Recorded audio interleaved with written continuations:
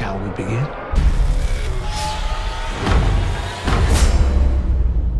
Hello, everyone, and welcome to Legion Quest. As always, I am your host, a gruff old man who's given up on life, Zachary Jenkins. And with me today, as every podcast, is a young, angry girl just trying to find her place in the world, Matt Sibley. Matt, how you doing? I was unsure whether you were going to go for that or Xavier. I'm reasonably happy with how this turned You out. are British. You are British. That would have made more sense. That would have been the obvious choice. Though, to be fair, like, my name on Zencastr right now just says Xavier File, so I've stopped associating that word with the character and just be like, oh yeah, that's the name of my stupid website. Yeah, in order to get there, you'd have to rethink a couple things, so you don't necessarily have the time for that. Yeah, we could scrap this whole thing, but we will not. Welcome to Legion Quest. We are back after a month hiatus, and by hiatus, I mean the show Legion has not come back. And Matt, do you know any news about the show Legion? Because I have not seen anything. It's like for your consideration season for Emmys right now, so I know Aubrey Plaza talked about episode 6, I think, on like Vanity Fair, so maybe we'll hear something in the next month related to Emmys, but those are in September anyway, so it's still a while to go. Yeah, episode 6 was the one where The before Bolero they EDM, went in. isn't it? Or is that 7? Wait, it's a 8-episode series? Yeah. So 8 was the 1, 7, 6 was the bottle episode. Okay. Yeah. Maybe 7 then, but I mean that's a good that one has that good monologue at the end. Oh yeah, that's probably the best one for her. Even though I think that black and white silent movie thing in 7 is probably a better overall scene. I think Aubrey Plaza's work in 6 is probably stronger. Yeah, I don't think anyone else has done anything else or anything related to it, but I assume Dan Stevens is going to have something soon, because I don't see why they wouldn't nominate him. Yeah, no. I mean, we've said it on here. Aubrey Plaza is the obvious choice for best supporting actress or what have you from that show. She was the standout. Yeah, I would look it up, but the PDFs have like 500 people on it, and I don't know how long it would take. Well, it doesn't matter, Matt, because this is not a Legion-centric episode, even though we knocked that out in the first 3 minutes. Today. We're talking about something else that begins with L. We are. It does begin with L. You're absolutely right. And it has Xavier as a father figure. So True. It's basically you got the same. both of those playing. This is a lateral move. Yeah, a lateral move to Logan.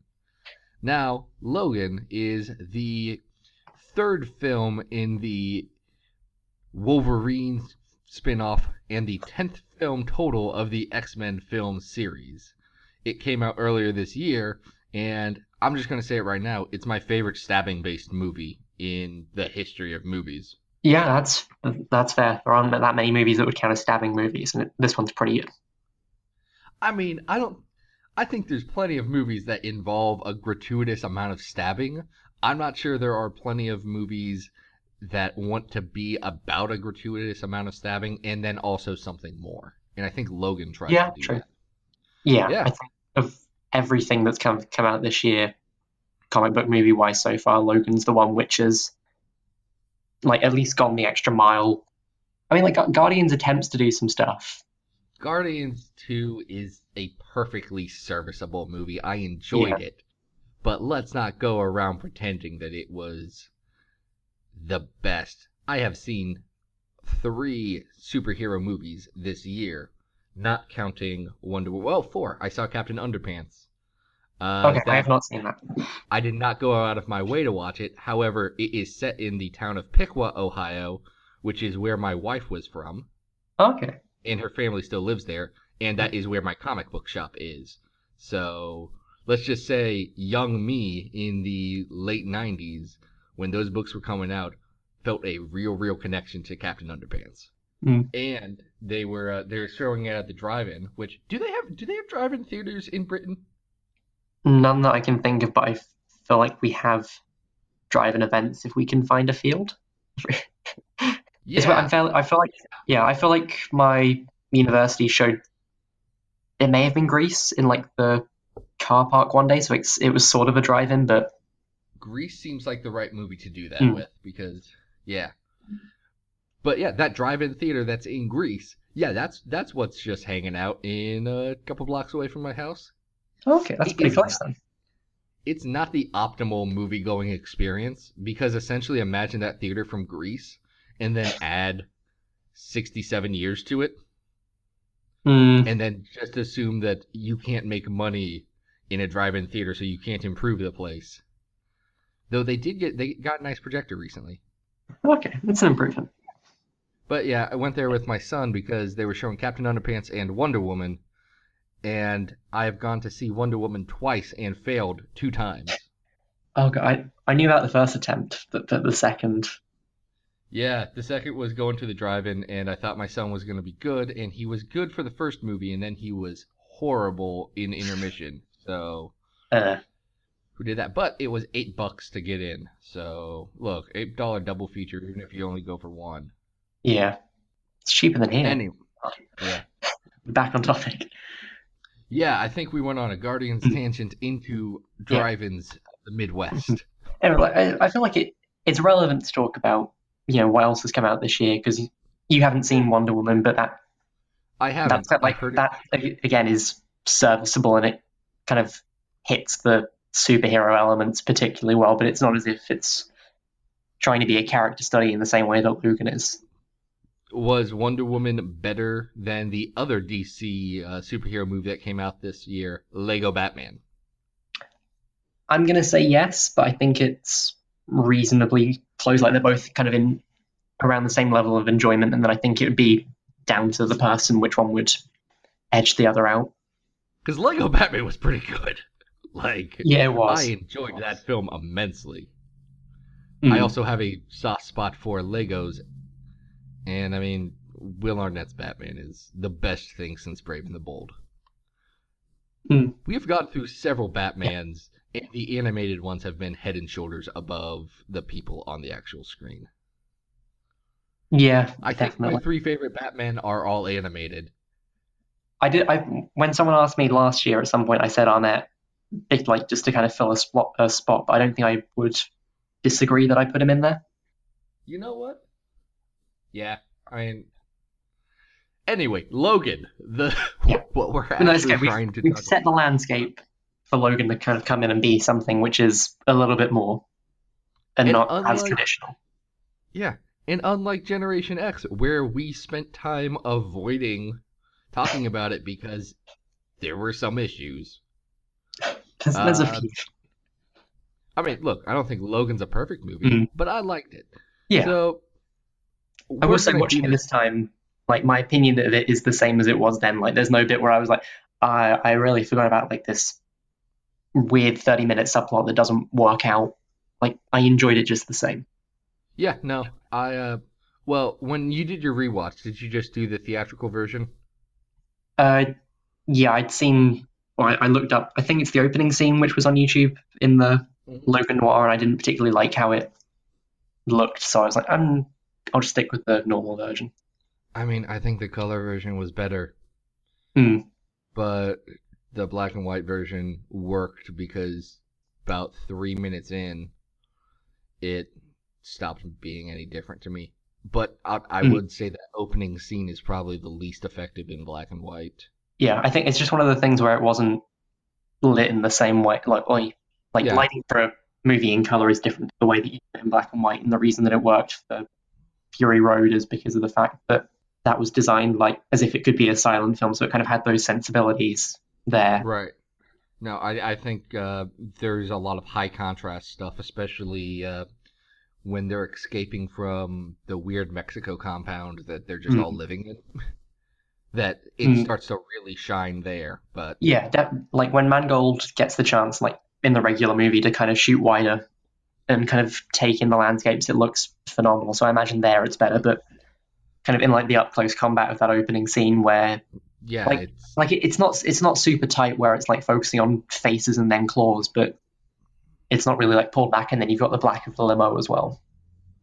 yeah, it was. I don't think that was a particularly effective use of it. But yeah, so we're just gonna go into this assuming that anyone listening to this podcast has seen Logan, Hmm. because we are going to get into spoiler territory because I have some strong feelings about things in this film. Hmm. And we come from it from two similar but different perspectives when it comes to like how long we've been with the franchise. Because you've kind of grown up with this, and how 17 years since X-Men, right? Yeah, so I Yeah. did want to talk about it because my initial interactions with the X-Men film franchise have actually really shaped how I felt about this film and how I Hmm. approach it. So I did want to provide a little bit of perspective on that. In the town directly south of Piqua, Ohio, home of Captain Underpants, is Troy, Ohio, where after my parents divorced when I was younger, my dad was living there. So I remember one weekend in 2000, I want to say it was just me and him for some reason. My younger sister didn't want to come up. She was sick or something. Hmm. And we were hanging out at his house in downtown Troy. And it was late summer. I wanted to go see this X-Men movie because I liked the animated series when I was a kid. I had my DK Ultimate Guide to the X-Men that I had flipped through several times, and I have since rebought that book because if you want to know why I started a website that is an encyclopedia about X-Men, it's because I read an encyclopedia about X-Men a lot when I was younger. It was one of my favorite books. But so me and my dad, we walked to the Mayflower Theater, which was a couple blocks away from his house, watched that first X-Men movie, and the theater was crappy. The projection started cutting out right at the very end at the Statue of Liberty in that big climactic scene. But I walked away from that movie loving it. I mean, people honestly do not understand what the landscape was in 2000 versus 2017 when it comes to comic book movies. Yeah, like Batman and Robin basically caused a crash for a couple years. Well, And you say that Batman and Robin just really crashed Batman because oh, okay, yeah, that's fair. there was the Richard Donner Superman movies, Hmm. which vary in quality. I've actually not seen. They were never something that we picked up. Hmm. But you had those, and then you had a few, Marvel made-for-TV garbage movies like Generation X, and then you had the Batman movies that had the two from Burton and the two from Joel Schumacher, Hmm. and that last one really Yeah, did some bad took it off the things. map for like near 10 years. Yeah, yeah. It took taking Batman to the darkest, most realistic, brooding Batman you could have for people to be like, oh yeah, Batman's okay. Batman's all right. Yeah. Which is kind of the same thing that Burton had to do in response to the Adam West stuff in the 60s because that was the True. public image. Hmm. I think to an extent, then, like Batman and Robin is kind of shaped like the X-Men, and they went a little bit more serious and shied away from costumes. Mm-hmm. But it's not like a super Oh, big yeah. change in that way. I mean, even you look at those Batman and Robin costumes, you don't have Dick Grayson running around in hot pants. No. It's God. so you take those that were pretty, they were the movie-fied versions of a comic costume, and then you say, hey guys, that might be a little too far. And then you have a couple things hitting in between, like The Matrix was a big deal, Blade yeah. was a big movie, even though, and I know people are going to give me crap for it, but Blade's not a comic book movie. Blade's a movie that happens to have comic book characters in it, but no one knew that Blade was a comic book character. Yeah, Unless you that's happen fair. to watch Spider-Man the Animated Series. Yeah, I don't think I knew it was a comic book movie until very late. Yeah, Blade was It may have an even been like action movie. Ryan Reynolds is in another one. And I'm like, another one? Yeah, he's had some luck.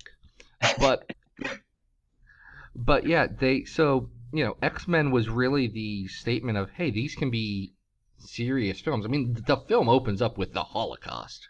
Mm, So it goes about as serious as you can.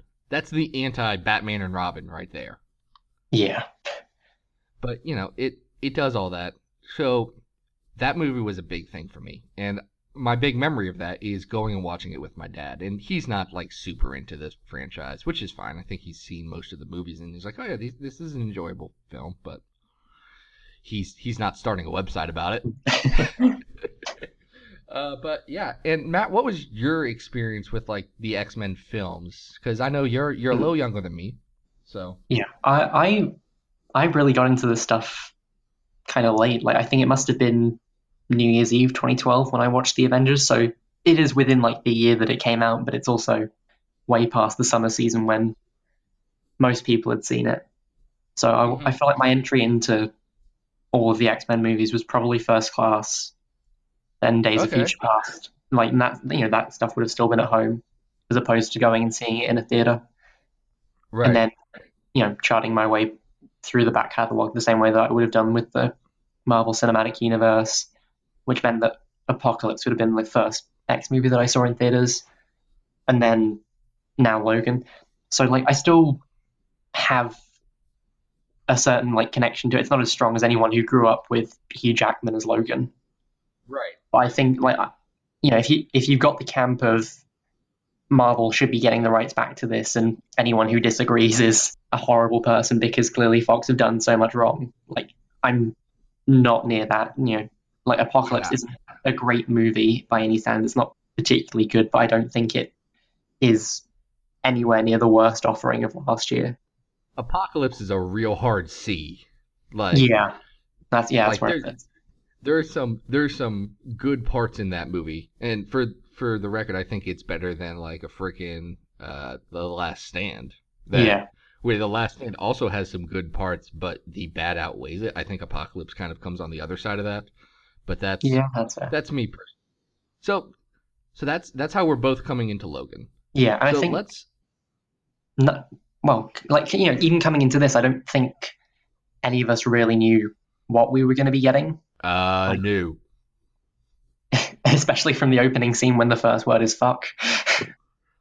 Which so here's what I'm trying to like wrap my brain around. I know there's this big trend of, oh yeah, R-rated comic book movies. That's the way to do it. And I so disagree with that from a Mm, fundamental standpoint that makes something better. yeah. Logan Wolverine is a character whose superpower is that he has six knives always with him, and that anytime someone shoots him, he can just be like, well, that sucks. I'm going to bleed for a second and then I'm going to keep moving forward. He Mm, doesn't win fights by being a better fighter than you.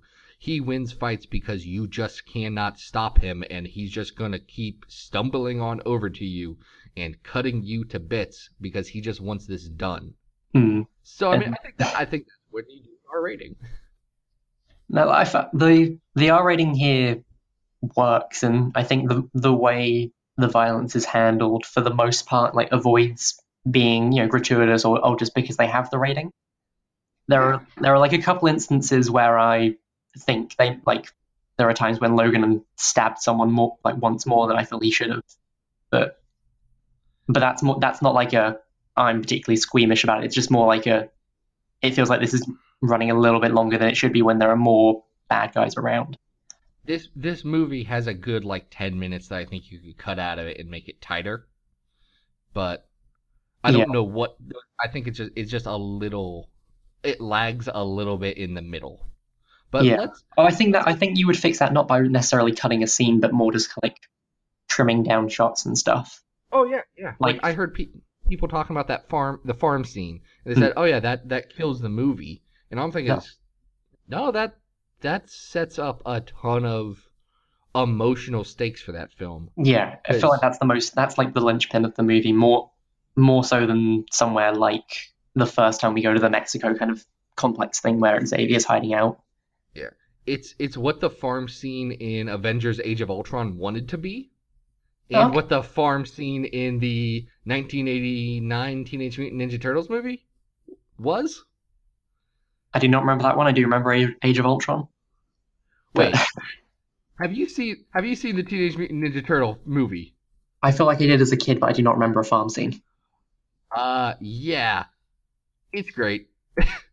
Uh, Long story short, everyone gets mad and they go to a farm to meditate because Splinter gets captured and Raphael was a loose cannon. Okay. That In movie keeping with Teenage Mutant Ninja Turtles. that movie is not great, but it is the best that a Teenage Mutant Ninja Turtles movie in the late 80s, early 90s was ever going to be. Yeah, that's fair. So, Logan, let's just kind of hit what did you like about this movie? Like what resonated with you? What worked for you? I think the emotional tissue is the strongest bit of the movie, and maybe some of the strongest in comic book movies in general, because of the fact that most people have kind of been with Hugh Jackman as he's been through all of these different movies in varying degrees of how long he's played the role. Like there's a brief scene in Apocalypse, but he's basically the focus of Days of Future Past, and the same goes for Patrick Stewart as Charles Xavier. Because like there is that tangible connection there, which has been built up over many years. Right.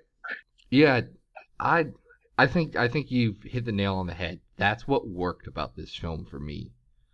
There's You can feel that these are characters. Like if you're going to do an old man Logan story, that can't be like story two you tell. It can't be like, okay, we're going to introduce Batman and immediately have him do you know, uh The Dark Knight Returns.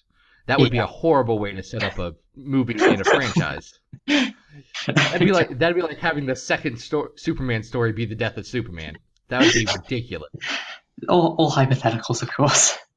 Right. No one would ever think that's the right choice. Oh But my I think gosh. after 17 continuous years with these characters, like even when Patrick Stewart wasn't on screen, you're still getting the character of Xavier and that version of Xavier kind of growing and changing through James McAvoy's performance. Yeah. So like you have a connection to these. And I'll say, as someone who was 9 when it first came out and was 25 when Logan came out, seeing that whole growth, it was like, oh yeah, this is something that has always been with me and a part of the media I consume. I So think that really seeing, shows the strength of the movie, like that time frame. That time frame has been when people have complained about weird continuity when movies have jumped a decade but characters haven't aged. yeah, no, I totally agree with that. I think it has a very strong emotional response from everyone. I mean, frankly, look, I am not someone who gets emotional at movies, but when I was in theaters and friggin' Laura, who we haven't even mentioned and is probably the highlight of this film, Yeah, definitely.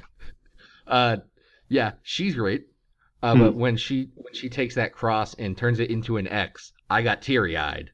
mm, That was like an oh snap, this is all real and this is hitting thing. I didn't get that far, but I feel like you could sense the atmosphere in the room, kind of realizing like this is the legacy now of Logan. Well, it was weird walking out of it because there's been like I want to say one other film that I've seen in theaters that had that amount of stunned silence, like no one knew how to react to the end of it, and that was The Passion of the Christ, Oh, okay. which Mm. I want to say this is oddly comparable to that movie in I get terms where you're coming of from. It would make tone and violence and emotional. Yeah. Well, oh shoot, I forget who had it. It might have been on Vulture, uh, about the themes of religion in the film Logan. I forget who wrote it. It was a fabulous article. it may have been Vulture. That sounds like something that would go there. Yeah, and I think that really like the same kind of themes resonate in Logan. So Mm. it was yeah, I think the emotional side hit real well in this. Mm. Now, Matt, Now that you've mentioned Laura as well, we should probably say like it is very, people have like a predisposition not to like child actors, and then for Daphne Keane to come in with what is at first like a silent performance and become like a real star in this way, like it shows the strength of what she was able to do with it. Yeah, she was good. She hit all of the beats that the movie needed. Now, I will say that I'm not. I think that her body language and her silent acting was a bit stronger than the dialogue stuff, but I also think part of it was because she had to affect a Mexican accent, and I she had she had a Mexican accent of someone who doesn't speak English well and was trying to speak it, and Mm. I think that was a weird. Like, it was accurate to what the character's experience was, but I'm not sure that served the film as well as just hand waving it away and saying, "Oh yeah, she can speak English, she just hasn't." Yeah, it fits with the world that they've created because like this one of the things that this movie does well in its first half is the way that it kind of builds up to this place which we haven't yet seen. But there's Right. allusion, and there's enough allusion to things like the Westchester incident where we get like a decent enough grasp of what happened without needing to know the specifics. And then like what is kind of like a throwaway line in a way when it comes to the wheat and like don't really exist anymore. Oh, you mean how this movie has a very strong anti-big agriculture message that kind of comes out of nowhere? Like it is basically like a line, isn't it? Yeah, it's like they're walking through the fields trying to fix the water line. The gentleman that Logan's stays at his farm, and he's like, "Yeah, stupid super corn," and he's like, "Wait, super corn?" And they go into no, he doesn't even ask. It's just like they progress in casual conversation about super corn for like 20 seconds, Hmm. and then at the end, Xander Rice is like, "Oh yeah, yeah, yeah. Uh, we put stuff in the super corn so that people didn't turn into mutants." Yeah, like that is in a way it's appropriately comic booky because it's also like, it's not the grand plan, Yeah. but like it's still something which could have happened. But it isn't as if Xander Rice then stood up and monologued at the end about like this was what the film was building to. We've made a Oh yeah. No, crop of because he corn. because he gets killed Hmm. before he can go into a big monologue, which Yeah. I kind of appreciated. Like, there's a feeling in the movie of, I don't care about why anymore. It's the details of how the situation occurred isn't what the movie's about. Hmm. The movie's not about the fact that it's a bad future for the X-Men. It's about how this one guy, this one dude, is dealing with it and dealing with all the loss at the end of his life and reflecting back and Hmm. trying to take measure of his worth as a person and find one last opportunity to say, you know what, maybe I'm not a screw up. I'm not a disappointment. Hmm. Which like the movie, I feel like this is probably like the appropriate point to talk about Shane as well I've never seen because Shane. It I seems I like a watched it. very iconic American movie that Yeah, I've just not watched. I watched it in prep for Logan the first time, and You and me prep for movies yeah, very differently. I watched X-Men Origins Wolverine. I wanted to appreciate Logan more.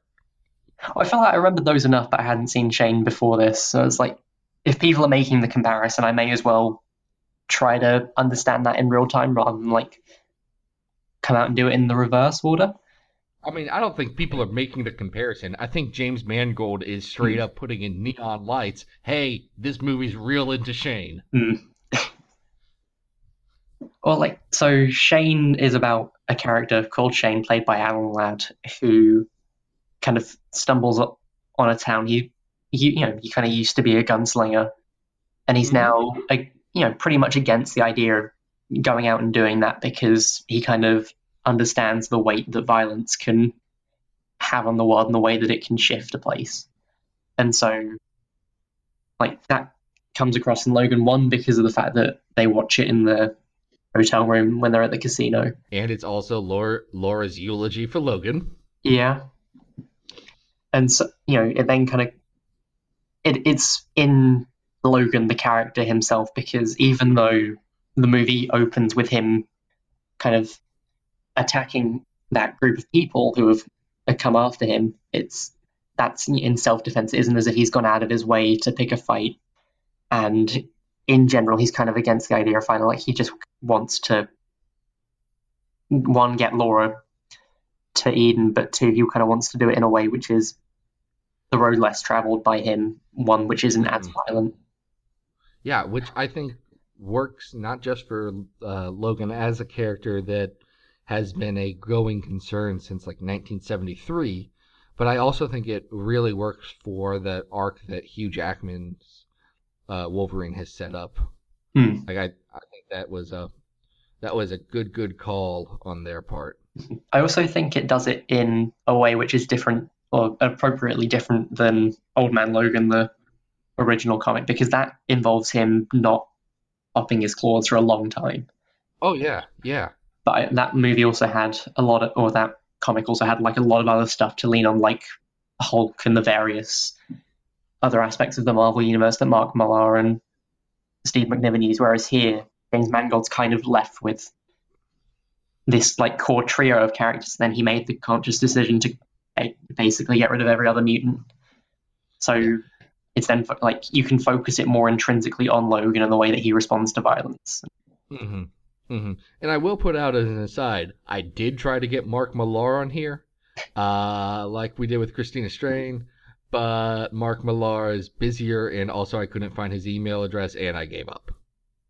You still tried to a degree. And I definitely went to the contact us site on his webpage. I actually was talking to Ed Brisson, who's doing the new Old Man Logan series. Yeah, which started this week. Yeah, have you read that? Is it good? I'm in Canada, so I did not get a chance. I'm not particularly... Like, I wasn't wild in the same way that I was Lemire's first issue, but I think I need to give Lemire's a little bit of breathing room first. Yeah, so I think that's fair. The appropriate time to judge Brisson's is maybe like halfway through his arc and kind of see what he's accomplished and whether it feels any different. Yeah, I mean, I want to see what it does. I haven't actually read any of Brisson's stuff, but I've heard good things about it. I like his current Bullseye quite a bit, and then I don't think I've read any of his indie stuff yet. Okay, that makes sense. But yeah, so we've talked about what did work about the movie. Now, what didn't work for you? X-24 is basically like the main thing. Okay, we're just going to jump right into it. Well, I feel like we can talk about the villains in general, because, like, again, they are a lesser focus. And I think that works. Like, I'll straight up say, I think having Donald Pierce, obviously the cyborg guy from the Hellfire Club who just hates all mutants and is instead this very southern gentleman with a robot hand. He does have a robot body, so he's got that going for him. But I think he was not an effective... I don't want to say he wasn't an effective villain. I think he was a very good plot mover, and he was just interesting enough and just charismatic enough that you weren't like bored when he showed up on screen. Like, the thing is, he can't be the main antagonist all the way through to the third act. And I think the fact also, like, part of that is one, because of the fact that he's a plot mover. Two is also because he's basically just like a guy in pursuit. Yeah, he's a dude. And I get that you have to have someone to stab Wolverine and him to stab back. But I really do think the way they did it with X-24, which I don't know why X-23 works for me, and I think X-24 is the dumbest name in the world. But no, it's okay. As SpongeBob once taught us, it comes around because what's funnier than 24 is 25.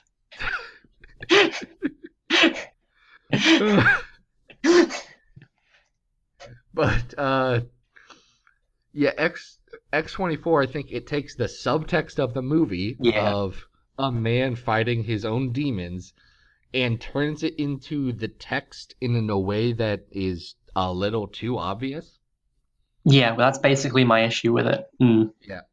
Like, I think he's fine for the movie. I just think that first half, because it was kind of handling those things so well, it didn't need to be that. And so like it isn't really I think he's necessarily awful. Like I think the movie, like it's not as if the movie is half good and then becomes half bad. Just like it's half very close to being a 9 out of 10 for me, and then that second half is more traditional fare, and it's kind of closer to a 6.5.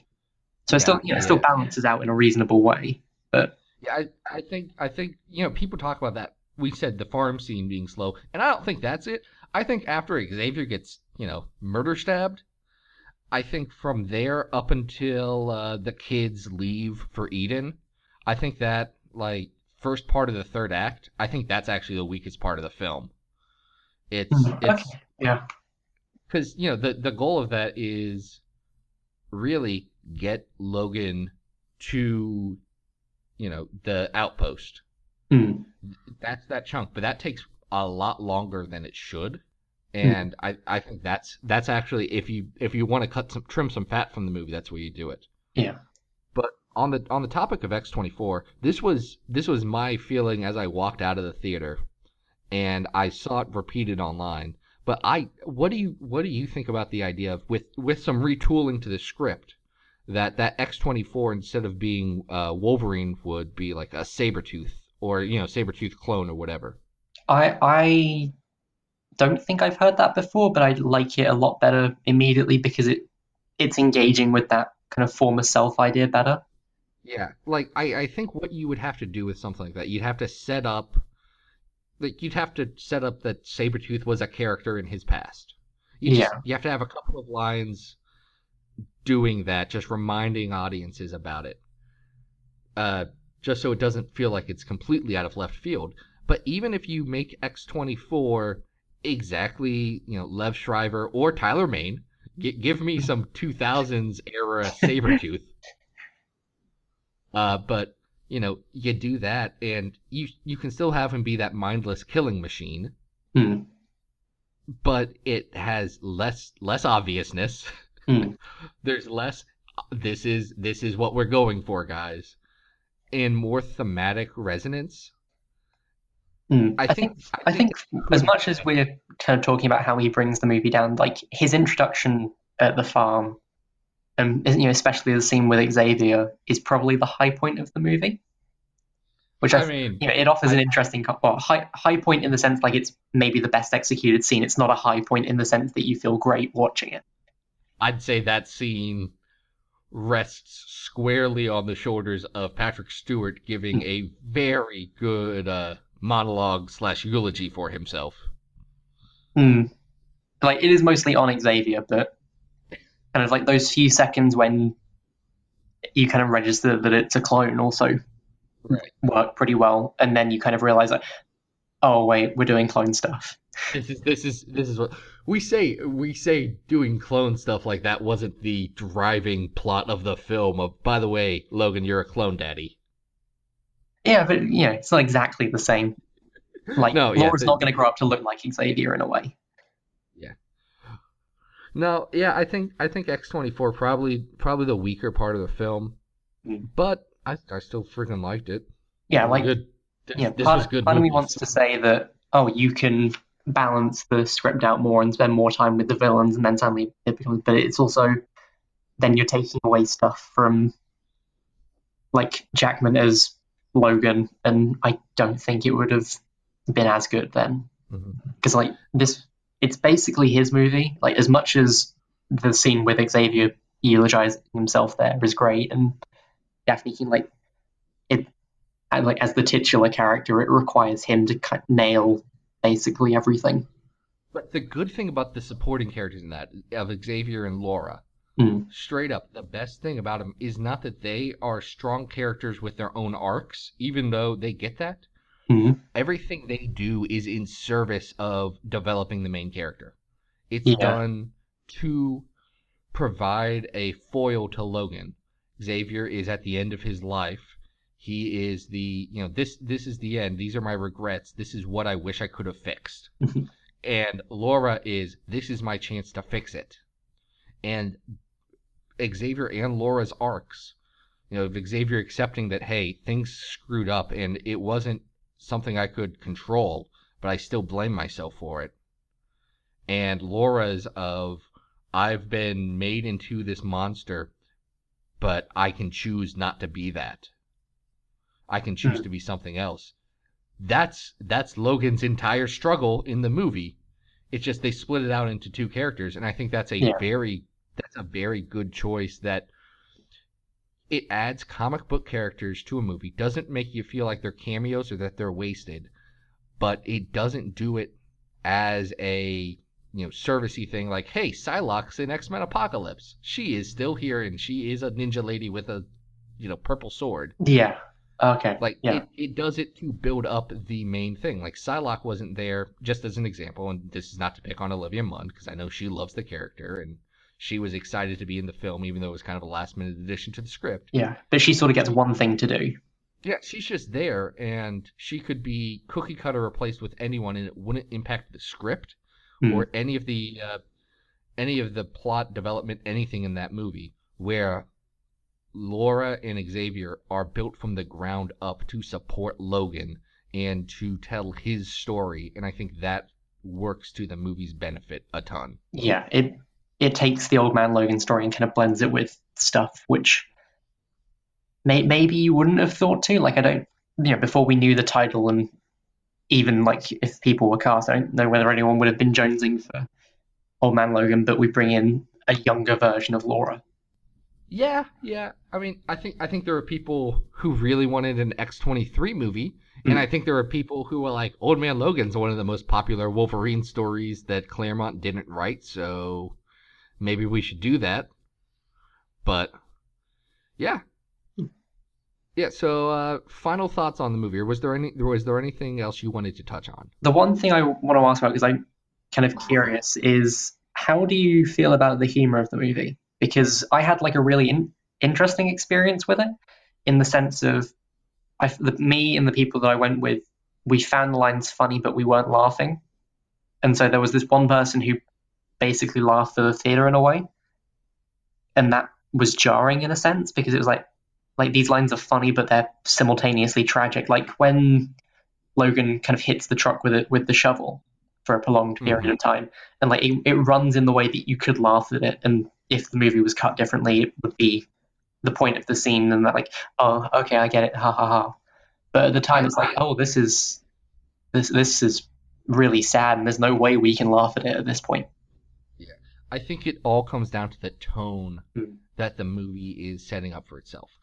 So bringing this back to The Passion of the Christ, which I have not seen since I was in theaters, because that's not really a rewatch it movie. No. There is a scene that really sticks out, and it is Jim Caviezel's, Jesus, very, very popular person. He's talking to his mother, and I forget who plays Mary in that movie, but it's a flashback, and he's talking about being a carpenter. And there's a joke about how everyone's going to be sitting on chairs and they're going to be all the rage in the future. And it's a good gag. It's a good line, and it has no place in that movie. Okay. That movie does not need lightning, and it's a little jarring to be like, I feel like I should be laughing, but also I'm watching a man get brutally whipped. So like I think the same kind of tonal whiplash kind of hits Logan in certain places. And I will say the humor in Logan works a lot better before the farm thing before the death of Xavier. Yeah, at that point it's kind of point of no return. The what is it? The convenience store scene. Yeah. That works because that is the bumbling, oh no, what did we get into kind of setup for the movie. So, it hadn't turned that corner of, you realizing how dark this is going to go before it's over. Yeah, I think it does humor in a way which is different to the Marvel Cinematic stuff. And like this to me still lightens the tone in a way. I don't think I'd go as far to say that it's tonal whiplash, because there was never any point where I was like, I've been thrown out of the movie and need to readjust. Okay, I think that's fair. Yeah, but I think this, like, the attempts here are to lighten the mood internally, perhaps, like just to give you like a brief reset for a few seconds. Whereas the Marvel Cinematic stuff, it's almost like to reset it as a whole for the movie. Like there's enough jokes that like we can have this dramatic beat, and it's super serious, and war machines fall onto Earth, but then we can have a joke. Okay, everything's not fine, but I'm not like wallowing in that event. Right. And I'll say that the Marvel Cinematic Universe has some issues where they do not restrain on that where they should. I think the biggest and most obvious is in Guardians of the Galaxy 2, where there is a very big emotional reveal, and then immediately a oh my gosh, guy from Baywatch, very popular, David Hasselhoff. Yeah, there's a David Hasselhoff cameo, just bam bam. And I think they weren't going for that, but there's been very few cases where like, wait, what? Hey, wait, what? That's not the right way to go processing this information. Yeah, Guardians is like an unusual case, which I think you could examine similarly to this, but I think like you'd have to treat it in a different way. Yeah, because like I feel like it is still like a Marvel Cinematic Universe movie, but it's also the way that it uses humor and like its general plot is different to a Marvel movie. And I mean, I think there's similar themes. Like Guardians 2 goes a lot heavier on that fatherhood thing. And I would say that I guess with Laura, it's it is the context of the movie. But I'd say subtextually, there's a lot of stuff about, the responsibility of a father and a son in that relationship because of, Logan's surrogate relationship with Xavier, and then his more literal relationship of that with Laura, which again goes to show how those two characters are written in a way that serves Logan's overall story and his development. And is it weird that we haven't been calling him Wolverine this whole time?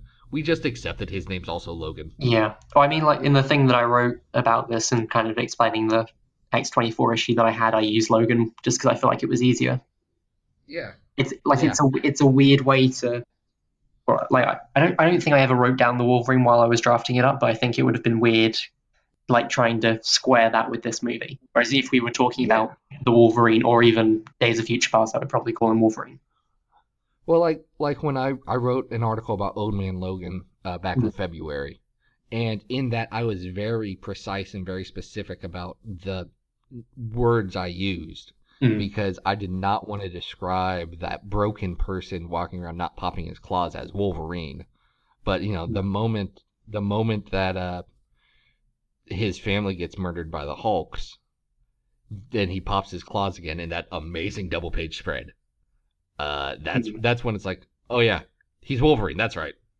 Yeah, like it builds to that moment. And it's deliberate in that way to give it the full 2-page spread. Yeah, because that story has a transformation of his character very similar to this movie, and I think that's the big strength of it.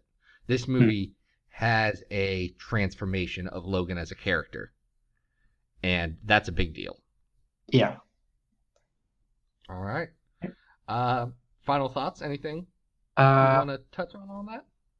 No particular points. I think, like, I don't know whether when I listen back to this or whether people in general listen to it, it will sound as if I'm being like a little bit down on it because of the way that we focus on X-24. But like, I still do really like it, and like, I like most of it's positive. It's just like that one thing held it back, and so I kind of wanted to like follow that as like a through line to understand why I didn't, rather than it's bad because of this. I think that's a very, very fair criticism of the film, but in a very real way, I was a 9-year-old kid who just saw someone I had looked up to for a good chunk of my life die on screen. So that emotionally hit me where it needed to. So I let a lot of things slide in this movie. But yeah, I guess that's everything then. I think that is Logan. So, Matt, where can people find you on the internet? Find me at Matt_Sibley on Twitter and also over on Newsarama. I had a review of Dark Days The Forge, which is the kickoff to DC's summer event. That went up on Wednesday. As for myself, you can find me on Twitter at Xavier Files, like the guy who died, and then files that he may have written. You can also find me at XavierFiles.com. That's where I do weekly articles about X-Men characters. I have another podcast called Xavier Files Reviews that's on hiatus for now because I can't run out to the comic book shop every Wednesday, read all the things, record an episode, and then put it out. That's a lot of work. I am looking to retool that, and there's some talks in progress. I don't want to get into any details because nothing's finalized, and then, figure it out then. So if you're following it, don't delete the feed because all 20 of you might really like what's going to happen next. I'm actually excited for some of the things that could be happening with it, but we will see how that actually goes. I think that's everything. Yeah. We have no idea what we're talking about next month. We're going to figure that out, but it's going to be the same. Have suggestions, send them in, and we'll at least consider them, I guess. Yeah, I mean, look, obviously we can go down rabbit holes for 45 odd minutes and talk about, our feelings about our daddies and also, which Batman sounds the best. We could do that for a while, but we'll. Yeah, like that's not something you do after 3 months of hiatus. You got to wait. Like that's like 2 years worth of hiatus. Wait. When's San Diego? When's SDCC? That's next month, isn't it? Is that next month? We may have Legion news next month. Oh, true, yeah. That would be the best thing. Or we'll do an SDCC wrap-up, and then we'll say, hey, there was nothing about Legion. Our bad. See you next month, guys.